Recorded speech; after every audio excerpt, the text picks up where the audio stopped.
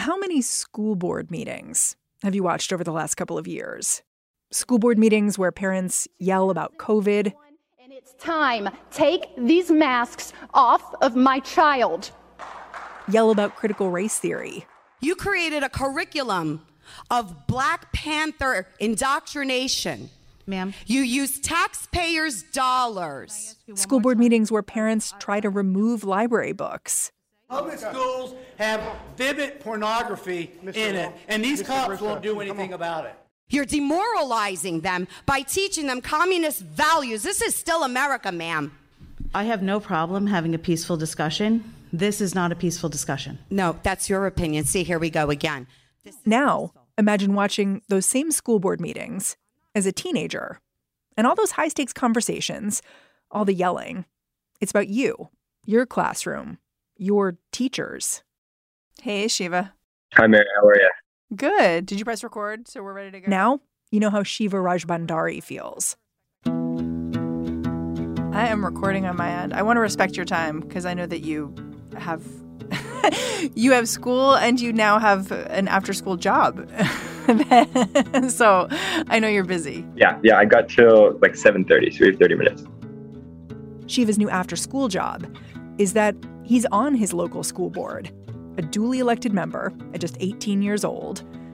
But before I get into all that, it helps to know where Shiva is. Boise, Idaho. Living in Boise, it's really interesting because it's a very progressive community here. But surrounding us almost on all sides, we're seeing a lot of these really far-right attacks on our schools. In some ways, these far-right attacks feel familiar.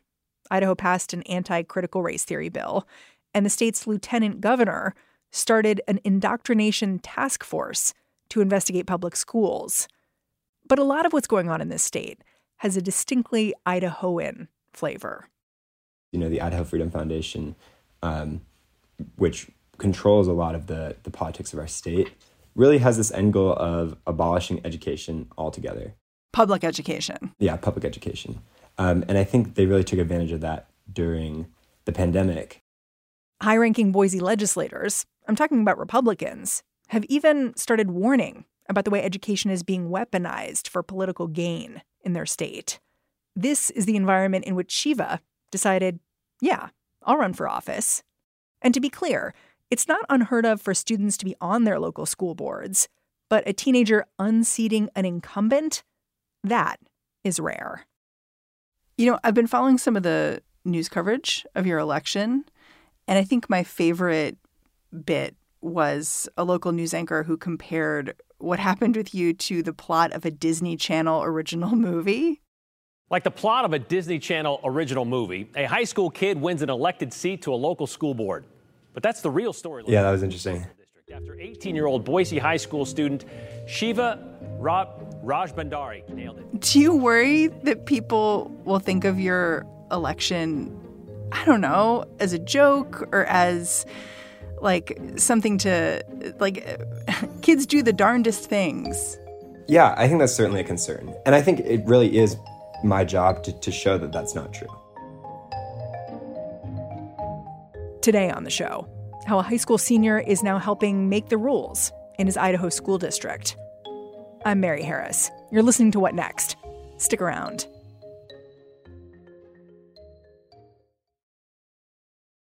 This episode is brought to you by Discover. When it comes to your finances, Discover wants you to know they are the credit card that is always there for you. With 24/7 U.S.-based live customer service, everyone has the option to talk to a real person anytime, day or night. Yep, that means no more waiting for, quote, normal business hours just to get a hold of someone. We are talking real service from real people whenever you need it. Get the customer service you deserve with Discover. Limitations apply. See terms at discover.com/creditcard. Shiva Rajbandari is pretty soft-spoken for a progressive kid who's managed to pull out a political victory in a state with a lot of vocal conservatives. He says it was climate change that animated him at first. You know, I first learned about climate change in 7th grade, and I was lucky to grow up in a school district where it was part of our science standards. Is that not typical in Idaho? No, at the time it was not. And it still really is not really in those science standards. But we spent, a 2-week unit on climate change in earth science. And it was, for me, very isolating because it felt like, this very large problem that, our world leaders weren't really facing. And it was really frustrating. So, between 7th and 9th grade, I think that was kind of this sense of almost like doom, like looming over my head, and I think the head of many of my peers. So, September 2019 at 9th grade, when I saw a poster with my friends advertising this climate strike, we decided to attend. In cities all across the world today, protesters are taking to the streets in record numbers, demanding their leaders reduce greenhouse gas emissions to address climate change. Flanked by armed guards, students in Afghanistan risked their lives to declare climate change an immediate threat, even in a war zone. They were joined by students around the world who replaced school with social action. And I think, seeing 1,500 of my peers there at the Capitol demanding our elected officials take action, and then seeing millions of other youth around the world demanding action from world leaders, really this sense of isolation turned into a sense of empowerment. You spoke, right? That's right. There was like an open mic, and so I came up and I took the mic. We may not be able to vote right now, but in a few short years, we will. And you know what's going to happen? Your jobs are going away. My voice was like pretty high pitched at the time, and I was just like screaming at these legislators and our Idaho representatives. It's funny. I can hear you kind of look back. You may look back and cringe a little bit, but it sounds like it was also, I don't know, like your origin story. You must have felt empowered afterwards. Yeah, it was certainly the start, I think, of my career in climate activism and in politics in general. And it wasn't just climate change, right? Like you started organizing around voting rights, gun control, all sorts of things. Yeah, that's right. Issues that are affecting young people today that we're not seeing action from our elected officials on. But it wasn't just politicians in Washington or even Boise who were bothering Shiva. He saw inaction in his own school, and he didn't see a lot of appetite for change. There was this one time when Shiva went to his principal to ask for more mental health support for students. And it was just a really hard conversation because I think for him, his hands were kind of tied because in Idaho, we're last in per pupil education funding, which means we can't really provide a lot of the resources that students need. I think, he felt like I was saying that we weren't doing enough, which is true. We're not doing enough to address mental health. Was he angry with you? Yeah, he was very angry. Had something happened at your school that sort of motivated you to speak about this? We had a video announcement about like policing in schools, and it just felt very tone deaf that we were talking about our peers as if we were a threat to each other when really we were all facing this common threat that was like very real. I think we'd had a suicide like 2 weeks before. There are suicides about every year in our school. Idaho is one of the leading states in teen suicide rates. And it's not new, even with the pandemic. Even in 2019, 10% of Idaho students had acted on suicidal thoughts. 10% of Idaho students? Exactly. And that's not to mention, how many people were having those thoughts, right? So you were saying the school needed to do more here. And it sounds like your principal was saying, with like me and what army? I think that's right. And it was just a really hard conversation. And I remember I was in tears. He was pretty upset. And when I came back to my class, it was tough. How did you decide to run for school board? I think it was a process. I remember the summer of 2021. Idaho is the center of really these far-right attacks on education, right? Critical race theory. Our lieutenant governor put together this task force. It was an anti-indoctrination task force, right? That's right. The task force was put together last month to, quote, examine indoctrination in Idaho education and to protect our young people from the scourge of critical race theory, socialism, communism, and Marxism. She says her... And indoctrination is what she alleged Idaho teachers were doing to our students, which, at the time, coming out of a pandemic where teachers had been working, double shifts to make it work, when attendance was at all-time lows, it was really tone deaf. So how did you see the impact of all this in the classroom as a student? I remember one day walking into my English class and we had an assignment, and half the assignment was blacked out in Sharpie. And it wasn't because the assignment was about critical race theory, it wasn't. But it was because our teacher had been doxxed, right, by this task force. When you say doxxed, what do you mean? I mean, in this task force, they're using teachers' names. They're, calling teachers indoctrinators. And they're really spewing this rhetoric that then is kind of enforced by certain minority extremist voices in our community. So what was blacked out? Was it content? It was content, but I don't know what, because it was blacked out. The assignment was about like racism in the 60s. Did your teacher do that as a statement? Like, I'm not allowed to say that? Sort of like standing in front of someone with duct tape over your mouth. Or was it something else? I think it was a legitimate sense of fear and a sense of intimidation. And I remember thinking at that time that, this isn't right. It isn't right that my teachers are coming under attack from these extremist voices that really are just fueling their own political gain. And it isn't right that our district leaders, who know that our teachers are not breaking the law, who know that we have some of the best teachers in the state, are not standing up for our teachers and are not providing them the resources they need to avoid these attacks. I mean, you were still interested in climate change in all of this, right? Like, my understanding is that your tipping point was that your school district wouldn't commit to a sustainability roadmap about the climate. And so then you just thought, I need more say here. That's right. We'd been working with students across the district on a clean energy commitment and long-term sustainability plan for our schools. And for 2 years, we've been reaching out to our board members. We sent like over 300 postcards. We delivered the largest petition our school district had ever received. We had sent dozens of emails to board members, and we really didn't get the response that I think we deserved. Our board members rarely responded to our emails, and it was just really frustrating. I remember one time in particular, I sent a letter to our school board president, who's now my colleague, asking for, just a meeting, detailing some of our efforts and asking for a meeting.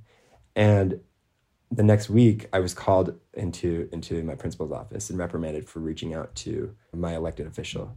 And, that's not to say that I ran for school board from a place of animosity, but it's to say that I saw this need, right? That student voices weren't being taken seriously, that students weren't being seen as constituents, when really we are the primary stakeholders in our education. We deserve, honestly, more than anyone, a seat at the table when we're making decisions about education. And that wasn't the case in our district. And that's what really motivated me to run.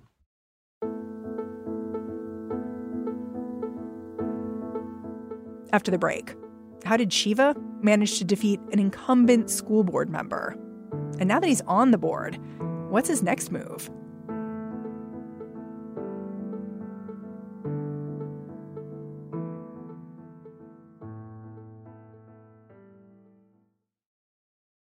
This episode is brought to you by Progressive Insurance. Hey, listeners, whether you love true crime or comedies, celebrity interviews, news, or even motivational speakers, you call the shots on what's in your podcast queue, right?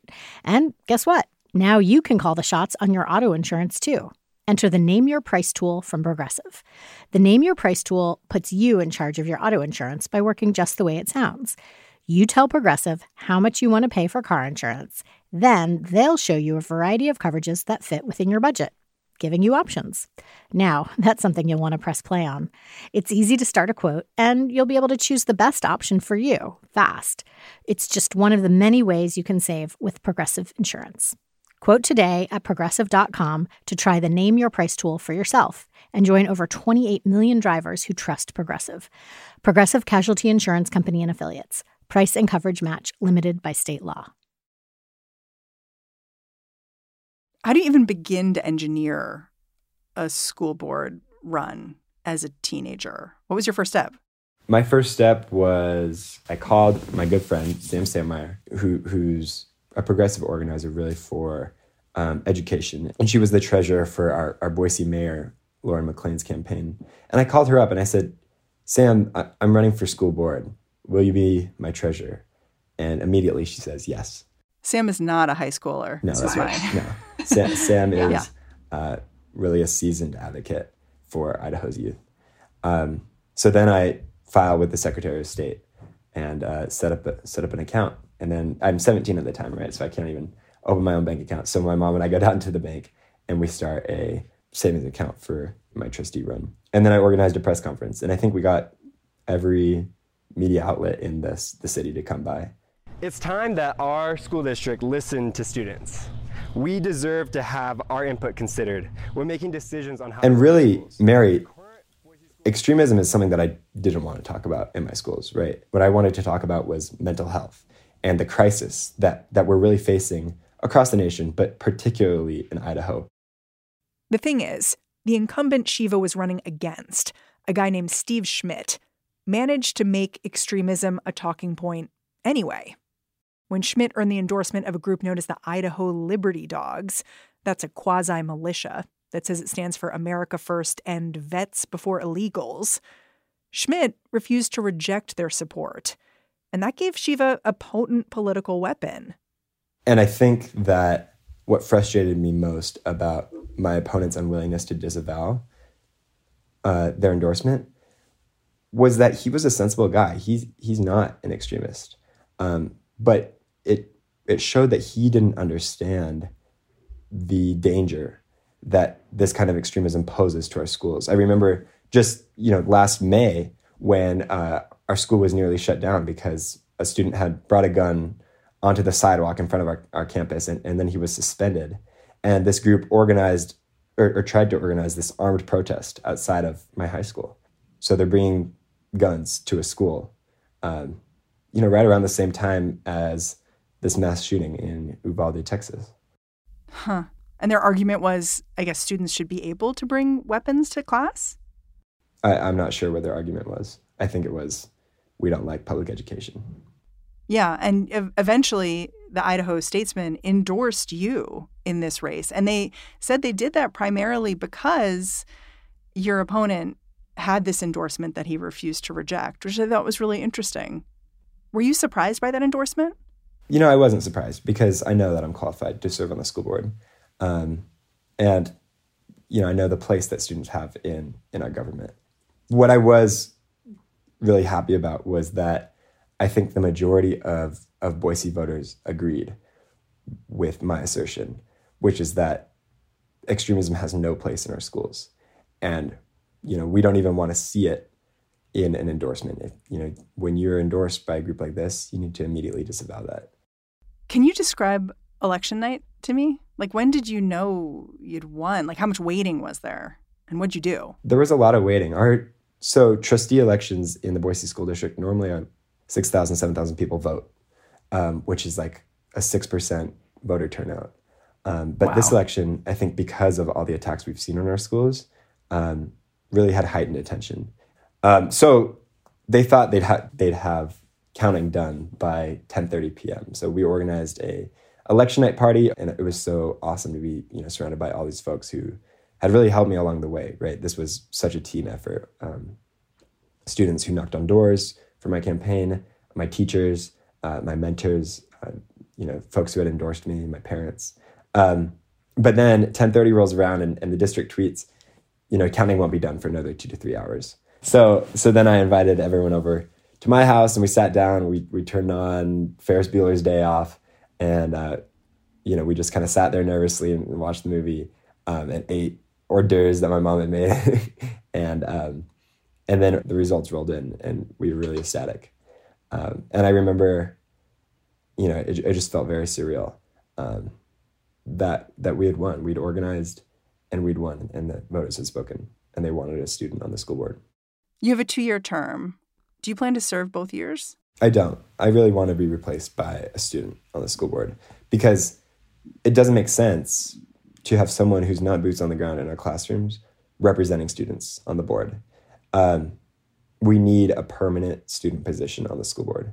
So I want to be shadowed by several students from across the district. And then I want to resign next year And then when a trustee resigns, the rest of the board votes to replace them. And I want one of these students to replace me. But if my fellow trustees don't agree to replace me with a student, I will serve that full 2-year term, and I'll serve from college, or I'll take a gap year. But I'm not going to give up this seat to someone like Steve Schmidt again. What's the first thing you want to do? I want to address the mental health crisis in our schools. I want to, increase our counselor to student ratios. I want to move to later school start times. And I want to provide more professional development opportunities for teachers to talk about mental health in schools. That sounds expensive. You know, what's expensive is students dying in schools. Yeah. You know, I was talking to a colleague who's an educator, and we were talking about the fact that someone like you has to get involved shows a failure of the adults around you. The adults aren't doing the work to care for the people who need to be cared for.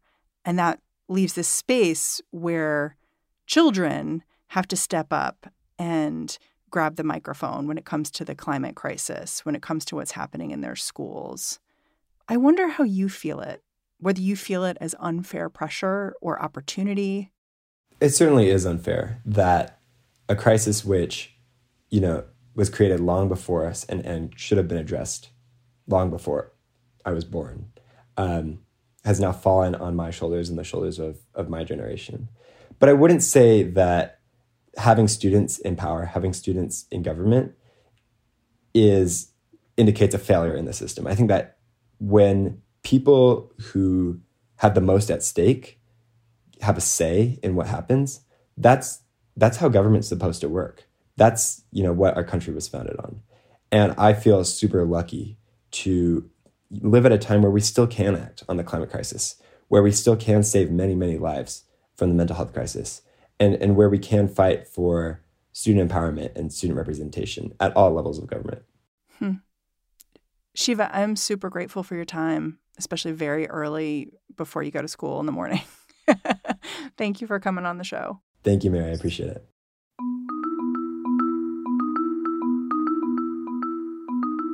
Shiva Rajbandari is a senior at Boise High School.